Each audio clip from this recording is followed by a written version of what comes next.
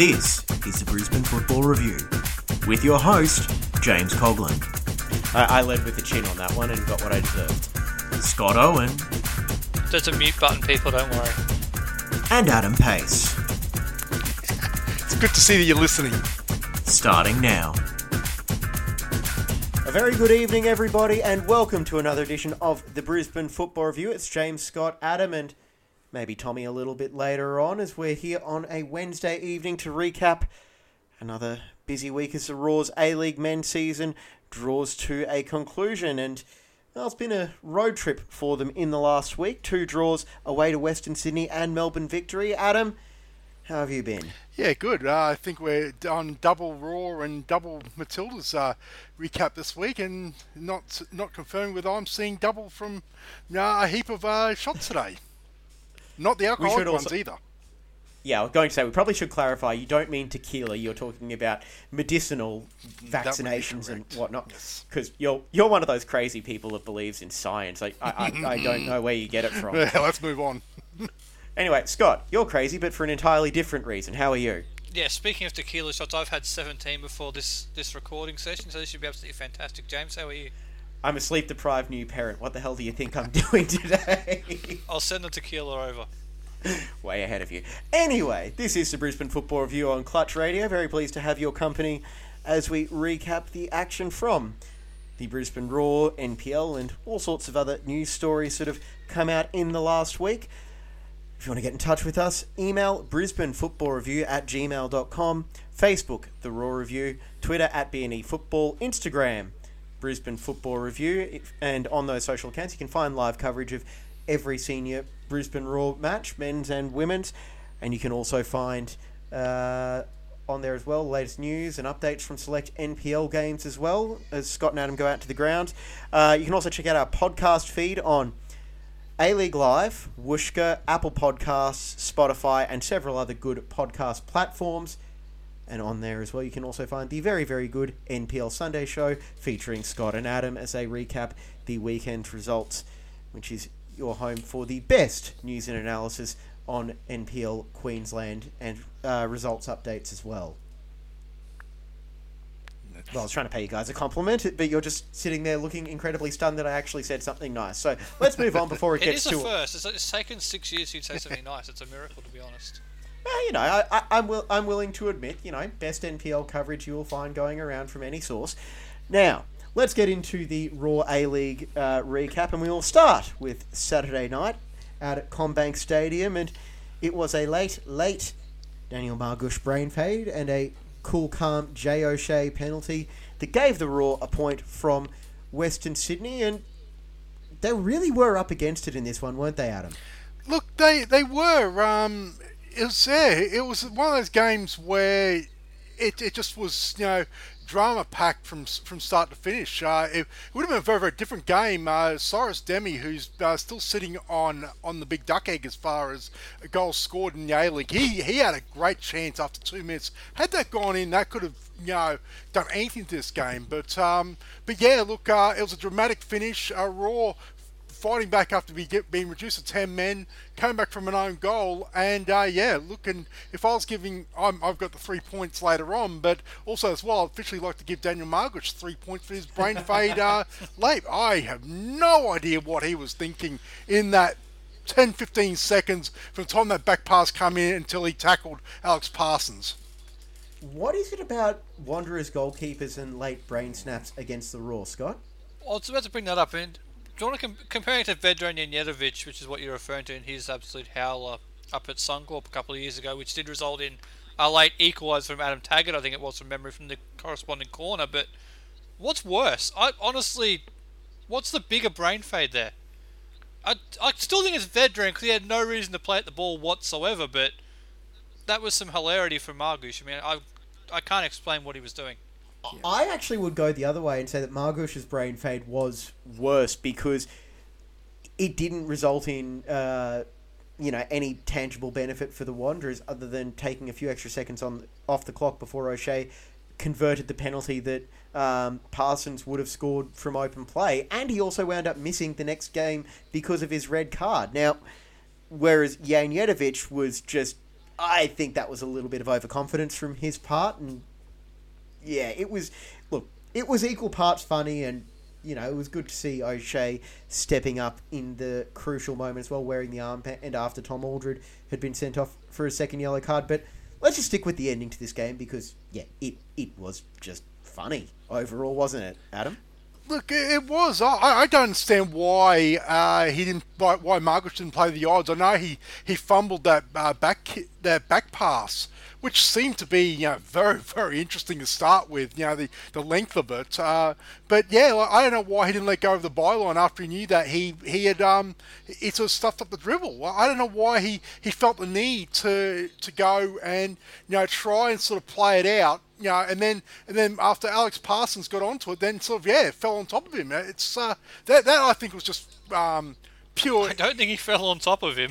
well, it was a great tackle. You seen another code there, wasn't it? Oh, it was the second best tackle of the weekend. So by a non NRL player, mind you. But look, it's I don't understand it. It must have been instinct. Look, to be honest, if I'm being objective, I actually feel sorry for him in a way. Yeah. But then I put my Raw cap on. Well, you know what result's going to be from that. But look, you go also give credit to Alex Parsons as well. That trying to shut him down, actually forcing that error, and it just shows that sometimes you've got to put pressure on.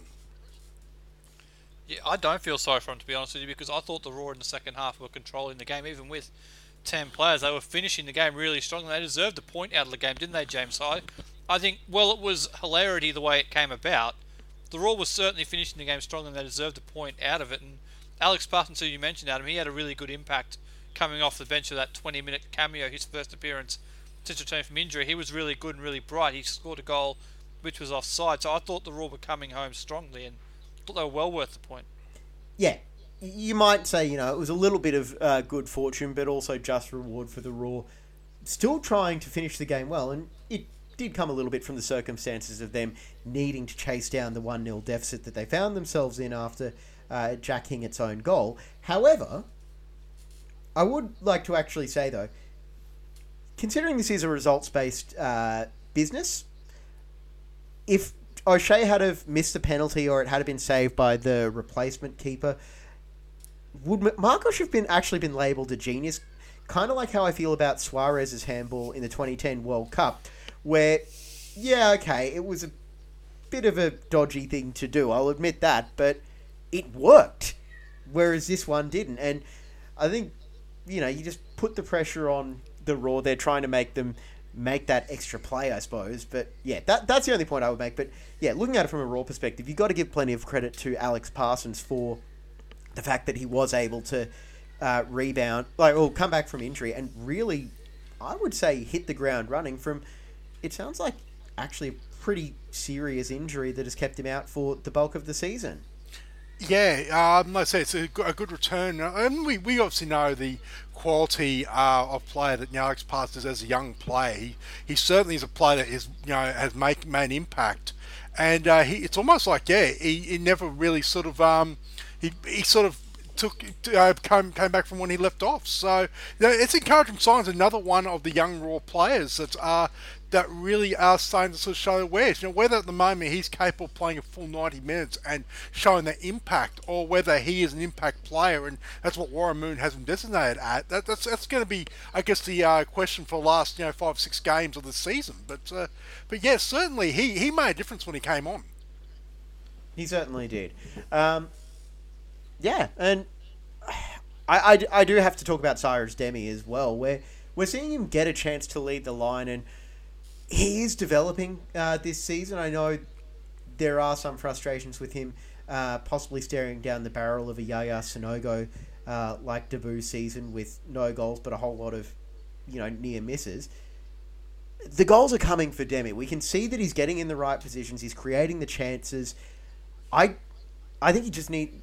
I think we've said this for about 3 or 4 weeks in a row now.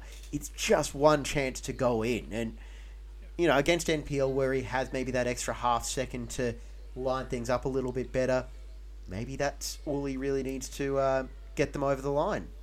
I think that's the thing in terms of that extra half second you get at NPL level. It's actually the thing that a couple of the players in the squad, James, are having to overcome, isn't it? In terms of that, you don't get that extra touch at the A-League level, do you? If your first touch has to be perfect, your second touch has to be the finish, and I think that's the thing at the moment where a couple of players for the Raw are in that position where they've just got to get used to that. You don't have that extra touch, those extra seconds on the ball. So I think that's where it is. But with Demi, I think you're right. It's clearly there. It's not like he hasn't got the ability to score. We've seen he can get himself into the positions to do it. It's just that confidence. And when he gets the first one, I'm convinced if he does score in the next couple, I think he'll finish the year with 2 or 3 goals in the A-League, because I think it'll be like, remember the old saying, when you're waiting for a bus, you wait forever and then 2 turn up at the same time. I think the same thing will be true with Demi. Once he gets the first goal, he'll get a couple. Might even be in the same game, but that confidence, he'll just relax into it.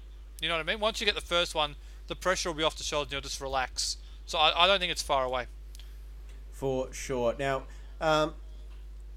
yeah, we may as well wrap this up with the press conference audio from Warren Moon after the Wanderers game. Yeah, absolutely deserved. I thought we were the better team for most of that game. We started well. We created chances. We were quite comfortable. Yeah, they weren't really a threat until, we were sloppy in that back end of the first half. 2 cheap giveaways. They catch us on the break, and we're 1-0 down, and it's there for us to do. But we were calm at half-time because we knew we were creating chances and we were on top in the match. So even with the red card, we weren't going to sit back. We were going to try and go at them, and we felt there was always a chance in it for us.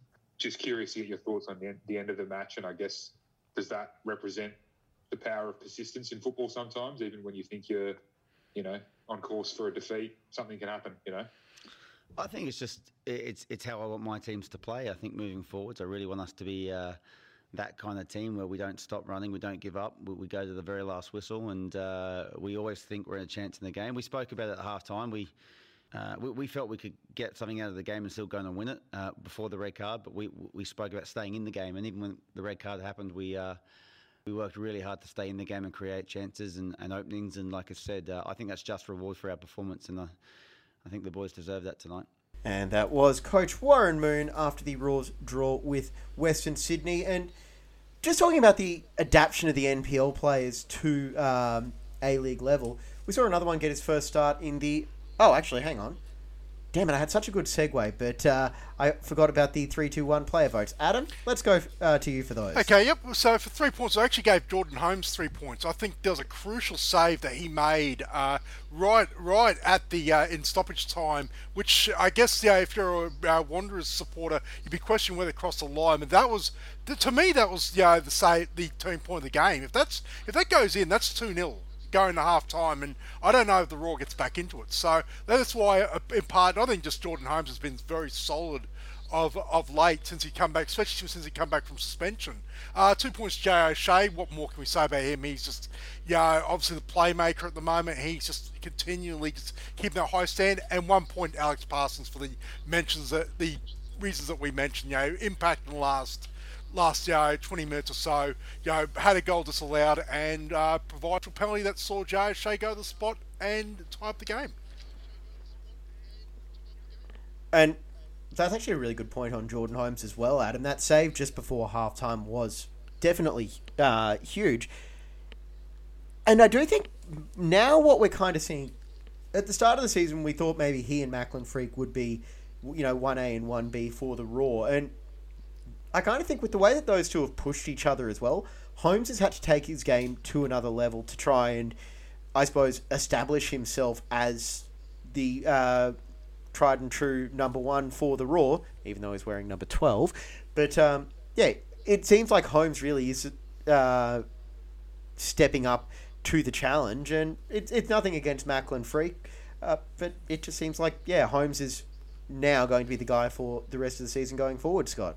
He's that established number 12, isn't he, Jordan Holmes? But in all seriousness, I think you're right. And also the experience that he's gained from being over in England, particularly playing in the lower league, you can see that in him now. You can see the experience he's got, and I think he has really grown to it. You're right. The last couple of games, particularly, we'll get into the victory game in a moment, he had made a couple of good saves in that game as well. So I think he really is growing into it. I think it was close earlier in the year, but I think there's a bit of separation now between the two, and Jordan Holmes has done really, really well. Even that game where he did get the red card, it was one of those freak things, wasn't it? It wasn't a didn't have a bad game. It was just that one moment. He's been really good since he's got that spot off Macklin. What was it? The mid-January away, the Perth game down in Tasmania. He got his first start.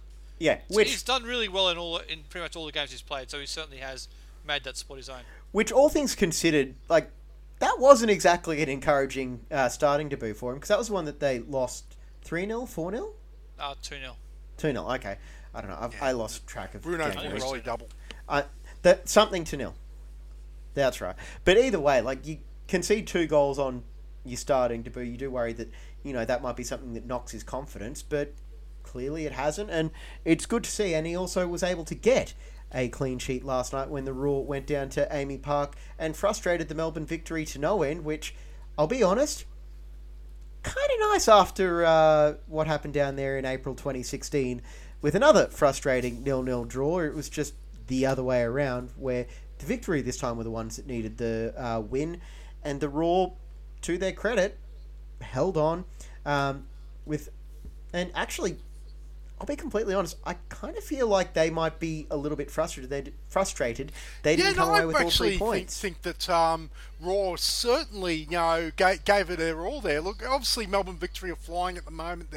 They're coming off, a big derby win on Saturday. But I think also as well that the Raw weren't that bad. I think, to categorise it as, they were just frustrating Victory and all that. I actually think Melbourne Victory, from my view, I thought they actually were a little disappointing. I think that, with the exception of, Jason Davison had a great game for Melbourne Victory, bombing down the left-hand side, and Marco Rojas from time to time was also causing some issues. But look, I think the Raw were good value for that point, and I certainly say it's a point well earned.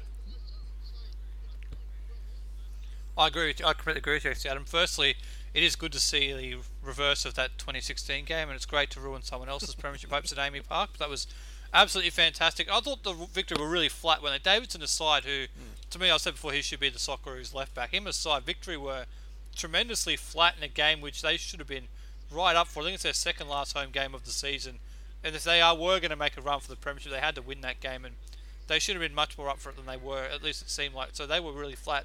With Brisbane, I thought they went down there with a very clear plan, didn't they? They were going to work hard, they were going to defend doggedly, and they were going to try and hit them on the counter-attack. And they did all of that except for score the goal. And they had their opportunity to score. Scott Neville had a couple of good chances at the end of each half. There was the shot that went just past the post in the stoppage time in the first half, the header late in the second half from the set piece. They had their chances, they just couldn't capitalise on them, unfortunately. But they were well worth a point in this game, and it was a very good away performance at a place, James, where, let's be honest, Brisbane struggle. They don't play well in Melbourne historically. That was a really good effort on the road. Yeah, I will own up to it. I'm back at work this week, had to write the preview for this game. I tipped the Victory to win for that reason. I honestly thought if they were going to establish themselves as legitimate premiership contenders, needing to make up ground on their fellow South Queensland, Victorian rivals, City and Western United, they needed maximum points from this one, and it was a horrendously flat victory that maybe they were a little overconfident after belting City off the park on Saturday night.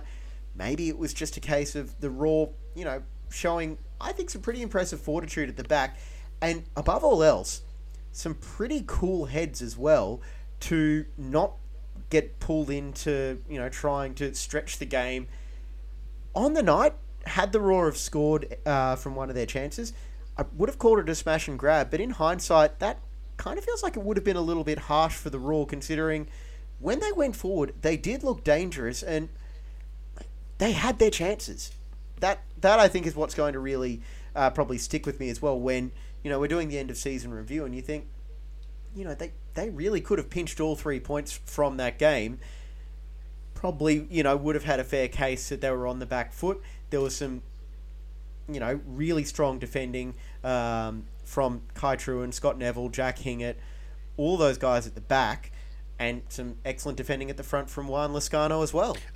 It's. I think the defence especially have to be credited there, especially with especially the fact that Tom Aldred was suspended for this game, and I thought they were really good. They were compact. they turned away a lot of victory chances. Like with victory, they did have their chances. Like I said, a couple of times, Nick D'Agostino had a good chance. Like I said, Marco Rojas as well was sort of buzzing around. He's been in relatively good form himself. So to hold them out without Tom Aldred, as sort of the rock at the back, I think going to a back four, especially on the road, I actually think actually suits the Raw more than that 3 centre backs and 2 wing backs.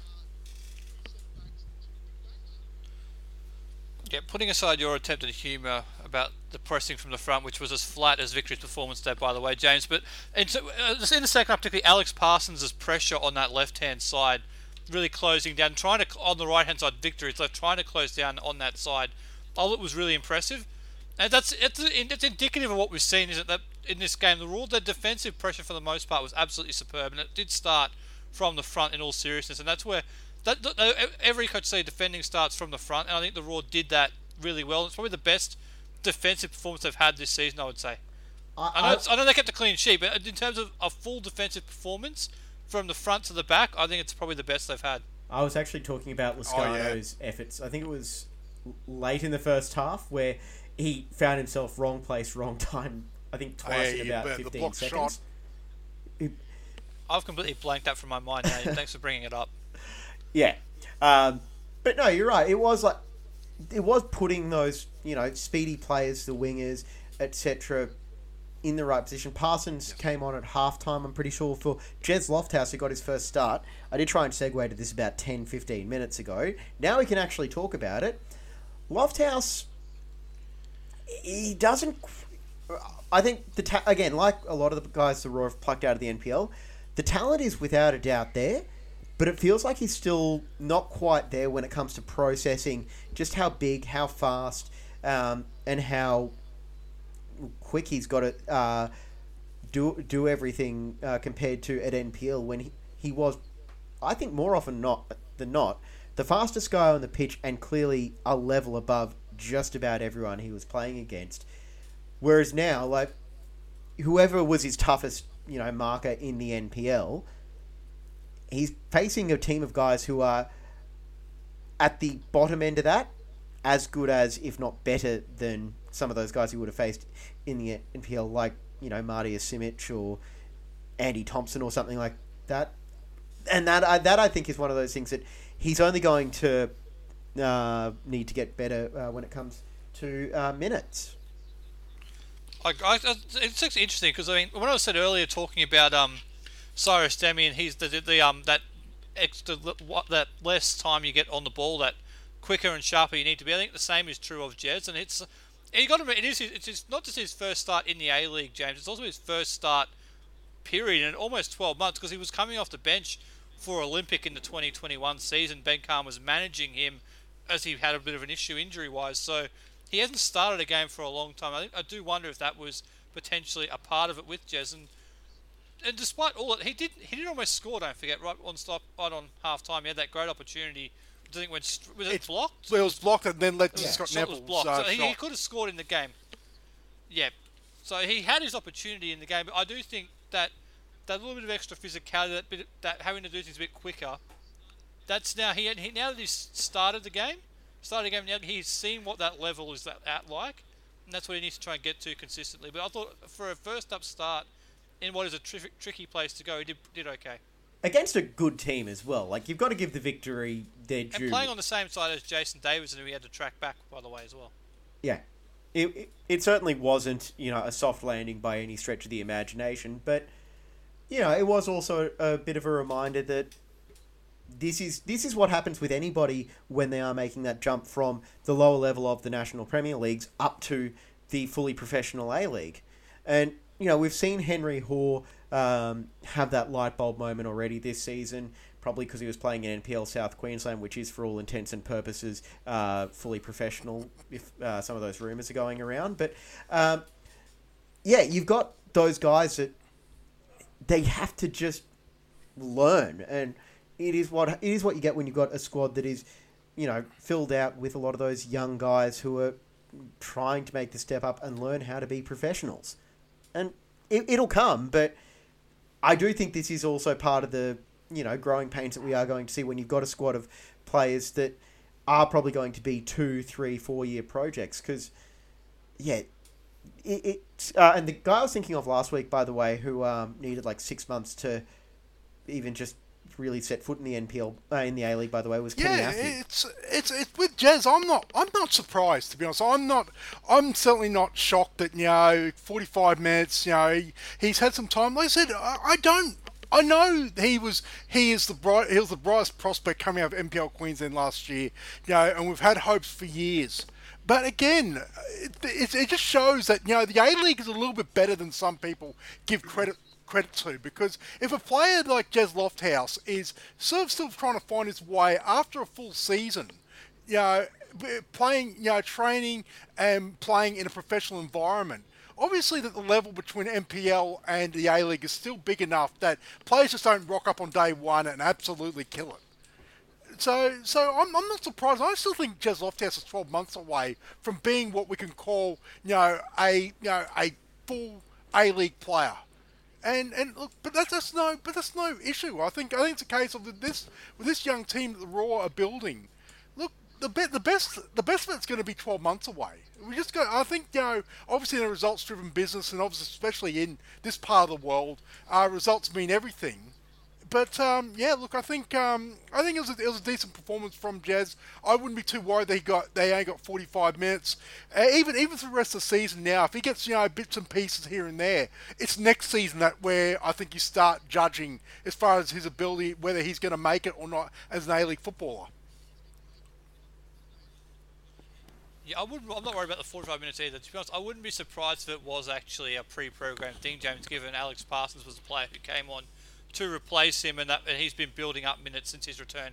On Lofthouse, I mean, Victory did clearly target him in terms of when the Raw were trying to play out in transition, and when the ball went to Lofthouse, they did try and really get hard after him to try and get the turnover on him, thinking they could potentially push him off the ball. And I think there were a couple of times there where he did have a couple of nice flicks, and he was able to turn and recycle possession. And that's really encouraging, something that he has got the level.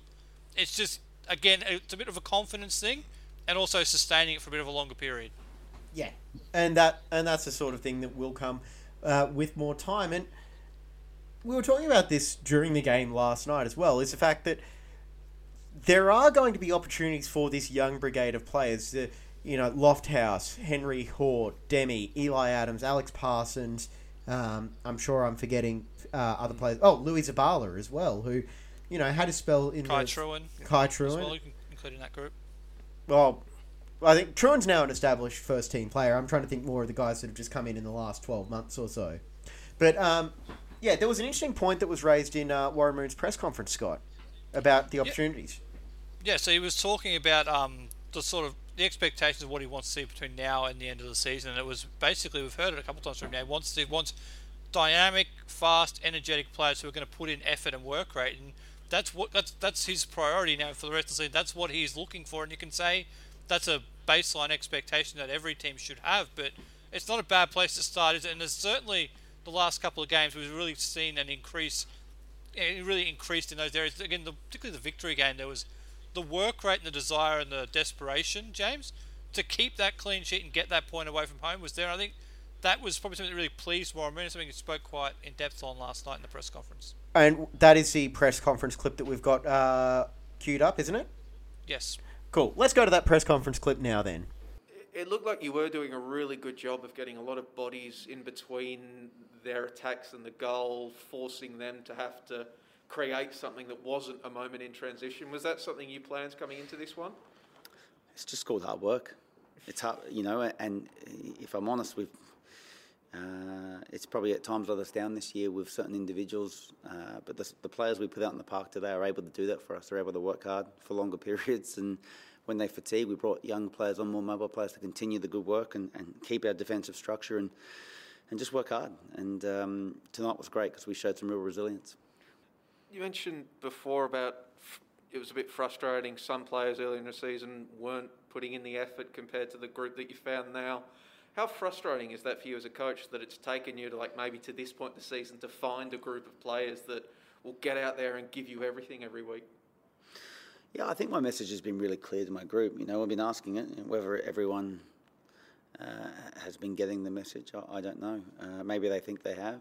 Our results probably are there for all to see. Like I said, we're not happy with where we're at. We want to be pushing and challenging for finals. We're not at this stage.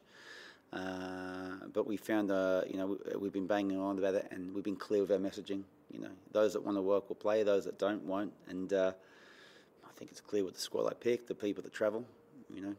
There's a lot of mobility, a lot of work rate, and a lot of desire to do well defensively for the team as well as do well with the ball. And that's critical for us as a club. Yeah, so that was what Moon had to say after the game. And I suppose I want to angle this now to talk about what we've got to look forward to going forward over the next 5 remaining games for the season over the next 4 or 5 weeks, I think it is, Adam. Is, let's be honest, finals are a little bit optimistic, but that does mean that we could be seeing a few more of these players trying to earn themselves a spot in next season's squad. I think after that really disappointing loss against Wellington, I think that the line in the sand was drawn, and I think it's this suggestion that finals chances and all that. Look, it's lip service at best. Even if you buy into it, it's like the Raw now. Under Warren Moon are now sort of, they're thinking future. They're thinking, what's the best style that can go forward, play out the rest of the season without the pressure of, expectation of finals football. Go away, go into pre-season, and then come out the other side next season with an established style and, progress from there. I think that's a priority. I think we've already started to see it. I think, as I said, the line was drawn, after that Wellington loss, and they're unbeaten since. So obviously, the message that came out after that night has obviously sort of sunk in, and obviously as well, we're starting to see a few players not featured that I think maybe the first clues that their time at the club may be drawn to an end. Absolutely, and not only are they unbeaten, James, they've only conceded 1 goal in 270 minutes of football since that line in the sand was drawn, and that was an own goal, particularly unfortunate one to concede as well. So for 3 games now, James, they've kept opposition attackers out of the goal scoring shots, including Victory, who, as we mentioned, ran rampant against City in the derby, as well as Newcastle with Becca Mikkeltadze, who is scoring for fun as well. So they've come up against some really good attackers in the A-League, and in the last 3 games, they have been able to keep clean sheets with the exception of the own goal. So there is certainly something that they've found in this last 3 games, and I think to answer the question as what the next 5 games looks like, it's building on the last 3. Just build on what they've achieved in the last 3, build on it for the next 5, and give yourself a good solid foundation to launch into the off-season. Yeah, and for some of those guys that you are trying to, boost their confidence a little bit, maybe you give Cyrus Demi the start when he's physically up for it, because we know it has been a bit of a draining run with a handful of midweek games in the last month or so. But, maybe you give Cyrus Demi as many minutes as possible to try and give him the opportunity to break his duck and try and get the ball rolling on him as possibly your leading striker for next season. For his sake, I hope he's given a bit more time to develop and maybe bring in a senior player if Lascano is not coming back. However, you've got the guys there who can possibly come in and make a case to say, I think you've got somewhere to go. Someone like Nikola Milojusnic, I think we know what he is as a player. We know he will be around next year. I think he's probably going to be back in a starting role next season. If he's, a line call on being healthy, keep him on ice. There was that interesting line in the commentary, though, was it Saturday night, I think, in the first half? They were talking about still trying to make finals. And no, I did hear it was early on. I don't know. I laughed. I laughed when the suggestion was, and that's why I say it's lip service at best about finals chances. The final chances are gone. I think if they do get there somehow, it will not be by their hand. It will just be the case that they're at the right time, and other teams around them have failed. That's like I said, it's a good quote for the media, but that's about it. Yeah, just for the sake of the exercise, the table does have Brisbane in 10th place on 22 points. Currently, as we record, Wellington are in 6th place on 30 points. They have a game in hand on Brisbane, so that gap could grow a bit further. So, I mean, we said last week they'd have to win all their games and hope, and they haven't. They picked up 2 points away from home, which was a very good result, but it probably does mean that the finals are probably out of reach. It's fair to say, James. Yeah, I think mathematically they're still alive, but that's about it. And look, I still want to see them going out and trying to win all 5 of their remaining games. You know, pick up maximum points, and if that so happens to be enough to get into the finals, great. But I'm not hanging my hat on the idea of them, you know, saying that this is going to be the primary focus for the remainder of the season.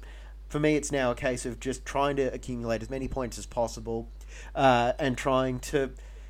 I'll be honest, I actually kind of want to see them mow down Sydney FC. That's what I want the goal for the rest of the season to be. You're 9 points behind them with 3 games in hand while they're off doing the Asian Champions League. I think if you can finish above them, get into the 30s for points... I was going to say, I'll be too, happy with the Raw making sure that Sydney missed the finals. That's the I believe the final game of the season. I think Sydney may have made sure that Sydney missed the finals based on their collapse. But just one final point, James, just before we go as well. We were speaking about prospects for next season. Scott and I discussed this on Saturday night. Is that where does Connor Chapman fit in all this? Obviously, he does. Like I said, we may not see him again this season, even though he's on a 18-month contract. So he might be a case of, you know what, his fitness may be too far away to do anything meaningful. He's going to be part of the setup, but you know, we may not see him fully until next season. Which wouldn't be the worst outcome as well, where, you know, I don't... Do we know what Rio Wada's loan deal is? Is it for the rest of the season? Just for the end of the year. Okay, well, it was a good idea in theory, but it clearly hasn't quite gone the way that we would have hoped. As for, I think there's going to be a bit of a squad overhaul, but I don't think you need to make as many... I don't think you need to take a broom to this group of players. I think there's something to happen as well. Like, and some of these players may not be around for good reasons as well. You might see someone like Kai Truan scooped up to go to an overseas club. He has, you know, had his up and down moments this season, but I still think he's a very promising defender that could wind up drawing interest from Asia or one of the, you know, secondary European leagues. You could see one of those young attackers. Parsons, we know Eli Adams has gone to trial overseas as well. You know, Henry Hall, you can't ignore what he's done. There may be players that need to be replaced as well because they're moving on to bigger and better things. I think also as well, the one bit of hope as a Raw fan, and I think what Raw fans need to heed is the quote. The one quote that sticks out from Warren Moon is that this squad is a couple of good players away from being a good side. So I think they need to recruit well in the off season. They've got a good foundation of young players coming through. They probably just need that experience. Obviously, as well, you've got a Jay O'Shea, you've got a Tom Aldred. You're probably lacking 1 or 2 players just to really bed this squad down. I think that will be the challenge for the Raw, being, you know, from failing to make finals this year to, you know, being a finals contender and beyond next season. Maybe how they recruit in the off season. Well, you look at the 2, you know, big foreigners that Moon's predecessor brought in, O'Shea and Aldred. Aldred's had a horrible season with injury. I would hope that, you know, he's able to just get back to full fitness for day 1 of pre-season 2022. But you look at O'Shea, he's been getting played out of position for most of the season as a deeper lying midfielder. And he's doing pretty damn well at it as well. Like, I don't actually know off the top of my head, but he would be close to, if not in the lead, for our player of the season votes as well. Which, by the way, Jay O'Shea 3 points, Ramadak Bari 2 points, Jack King at 1 point for the victory game. But you look at, like, the fact that he's had to basically adapt to a different role than what I think he is best suited to, and is still excelling. If you can find, like, a balanced midfield to operate behind him, that's great.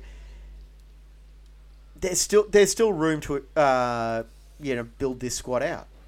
probably talk more about recruitment in a couple of weeks' time when the season officially ends, James. But it's always down to the visas players, isn't it? You look at the visa players are absolutely so crucial. Adam mentioned talking about Sydney potentially going to miss the finals. Well, it's because their visa players are falling off. That's why, and they're so important to the way a side functions. You've got to bring it. You need to bring them in, but they also need to be of the right quality to push you to that next level. And I think the Raw, maybe a couple of them haven't quite lived up this year, unfortunately. That's where they might need to look at, and that's probably what Warren, when he says we're a couple of players away from being a really good side. I think that's what he's alluding to. Just got to get that foreign recruitment right, James. Definitely, and we will talk about that a little bit more once the season proper comes to an end, and we're doing our year-end review in mid-May, give or take. Now, let's move on to the Matildas. They played 2 friendlies against New Zealand. They won both of them. It was 2-1 in the first game on Friday night, 3-1 last night in Townsville and Canberra, respectively. I've made my thoughts on all of these international friendlies quite clear. They're great, for entertainment value, but in terms of trying to form too much analysis out of it, whether it's, the Matildas, the Socceroos, whatever, they're friendlies, whatever. I can take them all. To be honest, just looking before we actually get to the games themselves, just the team lineups, I have a sneaking suspicion that Tony Gustafsson has pretty much made up his mind what his core side is going to be going into the World Cup next year. It's very, very strange that he only made one change from the Townsville game to the Canberra game, the starting lineup, and that being Caitlin Ford and Kaya Simon basically switching, we know are basically interchangeable. But I actually think that he's pretty much made up his mind on who is going to pretty much start at least in game one, the opening game in a year's time, based on those friendlies. But for the games themselves, wow, geez, it's it's one of those. We'll talk about the Townsville game first. Despite having 37 shots on goal, to win it in the 96th minute, that was a real sort of it's hard to even put into words. I think it was credit to football fans first of all, but to believe it so late, that was fairly. I guess entertaining would be the word I'm trying to look for. Scott, quickly, and then we've got some breaking news to get to. Okay, so just quickly, and two really quick positive things out of these games. I want to give a shout out to the Townsville football community who got right behind that game up there in North Queensland on Friday night. It is a great football nursery, and it's good to see games up there. And also, congratulations to Ivy Lewick for the amount of money she raised for the Mark Hughes Foundation, and hopefully her brother comes through that fight all really well. In terms of the games, I think Adam's right. Tony Gustafsson has clearly decided on what his preferred squad is, and I don't think there's going to be too much change in the next 12 months. You're going to have to play outstandingly well to force your way into this squad. I think it's pretty clear now he's got the group he thinks can go to the World Cup next year. On the Townsville game, I'm a little concerned by it, to be honest. Yes, they had a lot of opportunities and all the rest of it, but it's a bit like the Asian Cup game where they got knocked out. They had a lot of chances in that game, they didn't put them away, and they were made to pay for it. They were almost made to pay for it at home to New Zealand. They need to be more ruthless, and the positive is, I guess, last night in Canberra, they were more ruthless. They went 3 up early in the first half and put the game away. That's what you want to see from this Matilda side. If they are going to go on and do something at the World Cup, they've got to be ruthless, and it's good just to see the that they might have Townsville found game, that last night. Some of the saves that Victoria Essam made were world class. The header that denied Claire Polkinghorne, that was. I'm not going to say it reminded me a little bit of the David Seaman save all those years ago, where basically scooped it out of the net. There was some, and there was some, obviously there's also some chances that they blew in the second half. There's one that stayed out the mind where Hayley Rasso, it was pretty much a 2-on-1, and she chose to shoot rather than playing the in-ball through to Sam Kerr, who had basically empty net in front of her. So there is still, I think, amongst those 37 shots, there were a few blow opportunities, but geez, there was some. Obviously, there's some good saves, and Anna Green's goal for New Zealand, that was something special. That was a damn good goal, world class, I'd almost say. I know it bamboozled Lydia Williams, but yeah, look, overall, I think there's still a lot of work to do for the Matildas, but I think compared to the Asian Cup, if they had have actually played like that in the Asian Cup with a bit more ruthlessness and executed, I think that career game where they bowed out, I think they actually could have gone a lot further in that tournament. So I think they're tracking in the right direction, but still need a lot of work. Okay, two things quickly, Adam. You mentioned that David Seaman save. Arsenal tweeted 29 minutes ago, on this day in 2003, David Seaman made that save. Yep. And it's the one you were talking about. So funny you bring that up. Now, the breaking news that I teased before, I just have to scroll back up on the Twitters to find the story from Vince Rigari. It is about everyone's least favourite topic, the idea of an Asian Super League. I think it's back. Yes, Football Australia says it will take an open mind to talks on the creation of an Asian Super League that come barely 12 months after a similar idea pushed by Europe's top clubs was crushed by an avalanche of fan anger. And that, look, I don't want to read Vince's story verbatim. Go find it as well. He's good at his job. He's a good writer. So go. Does it mention if A-League clubs are going to be involved in any way? Well, Australia will have a representative on the exploratory committee, and could have dramatic. Hang on, let me start this again. Football Australia has been invited to join a task force that will explore the creation of a new Pan-Asian competition. Details are scarce and no firm proposal exists, but the concept was tabled at a meeting of the Asian Football Confederation 2 weeks ago. To me, and I'll get to you in a second, Scott, I am firmly against the idea of an Asian Super League coming up. However, I actually don't mind the idea of Football Australia, at the very least, making sure that they're involved in this rather than just letting it pass idly by, because maybe it's going to be run slightly differently to that disaster that was proposed in Europe last year. Maybe they're able to steer it in a slightly different manner. I'm rather than be involved in the discussions than just completely dismiss it out of hand, because let's be honest, football needs all sorts of help. I'm still sceptical beyond all belief about the merits of the thing, to be me honest. too. But it is very different to the European not so Super League, which collapsed of its own weight 3 days later, because that was clubs saying, "Screw you, we're doing this." This sounds like it's member federations in the AFC collaborating on something to try and revamp and improve the Champions League to a certain extent. That sounds like what is more to me, as opposed to the clubs saying, "Nah, we're just going to go and do our own thing," which was what happened in Europe. So, well, it's being called an Asian Super League and comparisons being made to Europe. I think based on that, it sounds like it's a little different in terms of who's actually driving it, which might give it more of a chance of actually happening. We'll have to wait and see. But actually, Scott, you brought up a great distinction on that, and that's one thing I know we ranted about. I think it was last week. I think it was whenever we did. You're right. This is an Asian Football Confederation initiative, not a bunch of clubs trying to break away. Because you got to remember, the European one was not done with UEFA's sanction. They wanted to break away from all that, which in the end, was rightfully, as I said, crushed by public opinion 3 days in. Whereas this might be at least says something more, I guess, palatable. I'd like to see something like maybe a Asian Club Championship. Not essentially a league as such, but an Asian Club Championship where you have a block of 4 weeks on the calendar, and you allow the best teams in Asia to sort of basically play off in that a select group, rather than being a Champions League run over 6 months. So look, it might be stuff like that, something extra. I don't know about whether the Champions League needs to be revamped again. I think it's getting a bit I think over the top of 40 teams.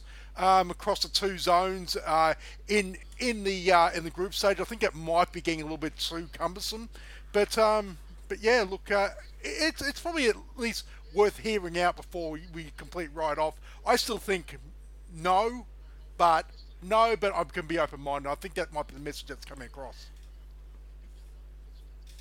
Yeah, it's a no for me, but not no, but I'm willing to listen. Yeah. I'm willing to be convinced otherwise based on whatever their final proposal is. And you guys are right. That is the main distinction I can see between the stupid European proposal done by club owners that have got their sides into massive debt. Barca! Haven't they come out of that nicely, all those European club owners, by the way? A lot of them are going to get driven out by their supporters, and they're all still there, unfortunately, in my club's And case. the only one that wasn't, he got driven out, Yeah. but not for that reason, that's for sure. Yeah. But, oh, good point. I just realised what you were talking about. Yeah, but, I don't know, like, you see the phrase Asian Super League and you can't help but, have the red mist descend and want to go off on your own little tangents. But, yeah, for me, I think it's going to be a bit of a...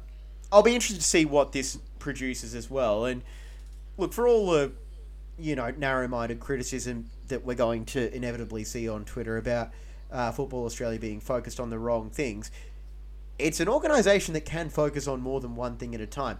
They can, at the same time, be, working on the National Second League at the same time as just making sure that they're keeping pace and up to date with what's going on in some of the other Asian competitions.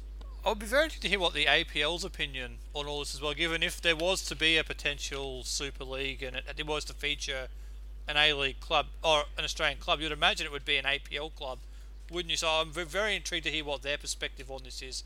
I wonder if someone might get a hold of Danny Townsend or someone at the APL next couple of days to get their perspective on what this may or may not look like. Sorry, the one thing I would say is that, You go. Article number 1 for this task force is you don't call Super League. I think that word, especially in this part of the world, is so derided about when you think immediately of Super League, you think breakaway league, you think basically greed and all that. So that'll be number 1. Don't call it the Asian Super League.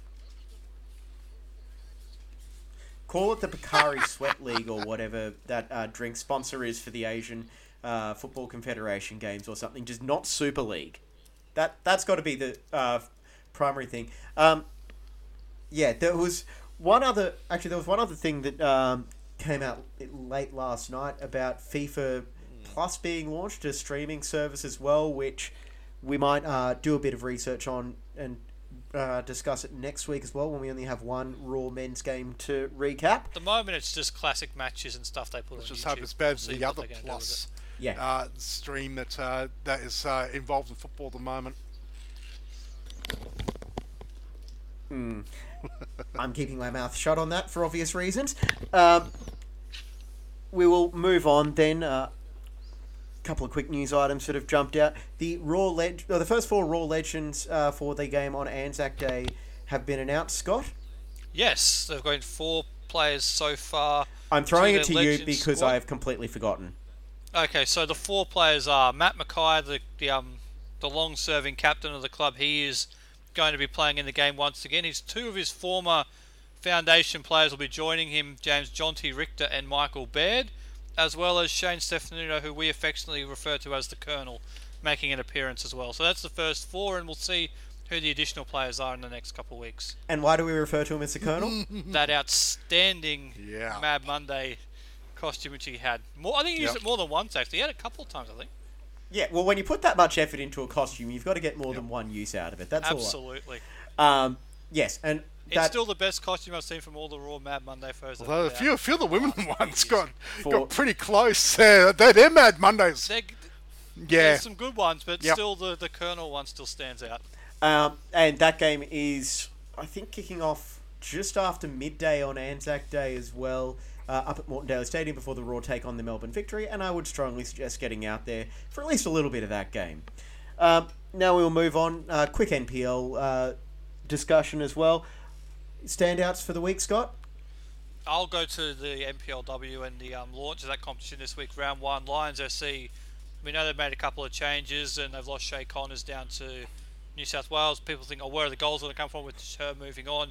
No Marielle Hecker. Well, the Tegan Riding has a new co-partner up front with Rebecca Kirkup. Those two combined absolutely superbly on Friday night. I think it was 4 assists from Tegan Riding, 4 goals from Rebecca Kirkup. So, outstanding combination. And just in case you didn't realise, Lions are still really good, James.